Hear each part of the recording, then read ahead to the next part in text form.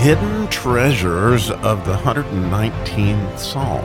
So we are going on a treasure hunt, and the gold we are seeking in this treasure hunt is actually the face of God, pure light. So join us taking this deep dive mining with King David in the 119th Psalm.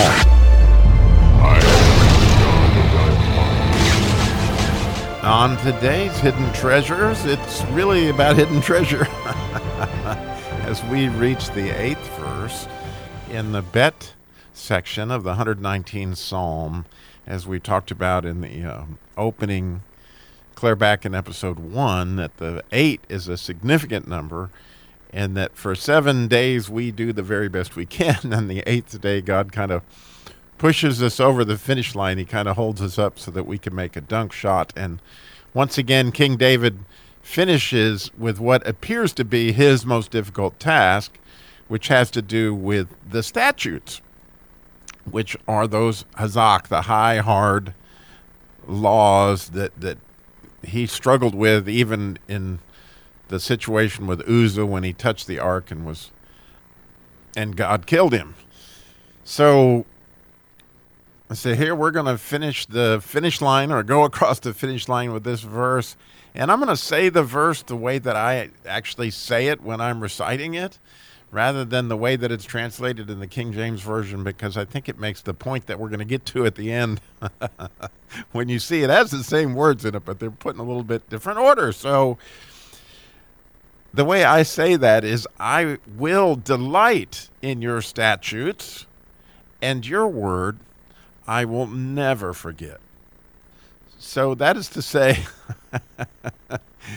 it's really a beautiful thing when you look inside that word statutes, is this idea of hidden holiness. And so as we're talking about hidden treasures, you got to dig for this God spark that's inside this klipa, the sort of a shell that is around it in the letter kuf.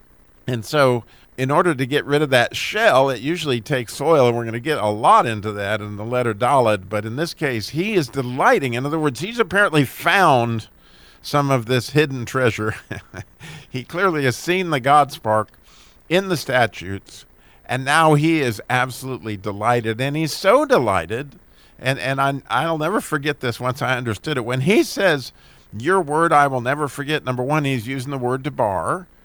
And so that's the word we've talked about throughout that is clearly Jesus. And so when you think about, like, if you go to Disney World, it's going to be a trip you never forget. Or when your first child was born, how that would be something that you would never forget. Well, here King David is making this explanation, and I'm sure, well, I hope that at some point in time you have had a discovery in God's word that you will never forget. Well, that's what King David is saying here is, Lord, you have given me this. You pushed me over the finish line in building my house. And in building my house, not only did I do your word, but I have it in me in such a way that it has made such an impression that I will never forget it. So I would challenge you today.